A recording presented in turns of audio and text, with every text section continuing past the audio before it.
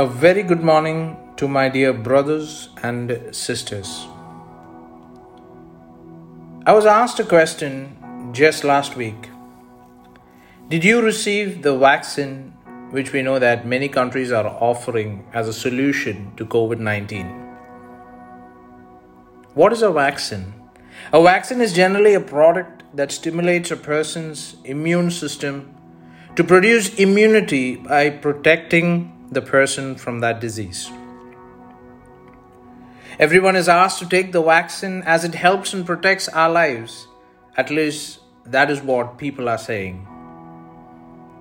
This brought me to think actually as to what God has done for you and me to save our lives.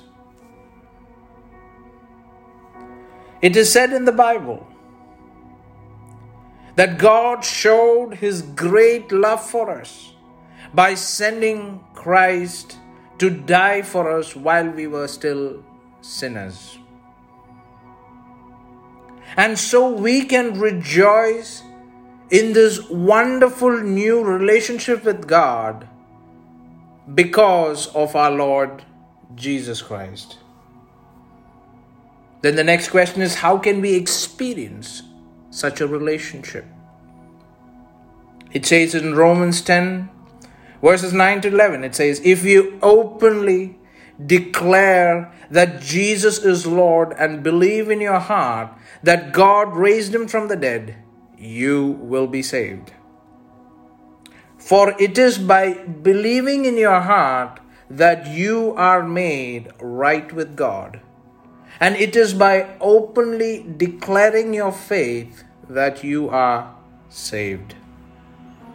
For everyone, there is no particular people. God says everyone who calls on the name of the Lord will be saved.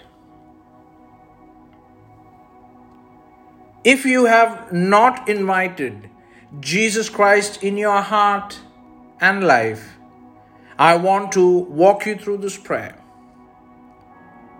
Dear Lord Jesus, I know that I'm a sinner and I ask for your forgiveness.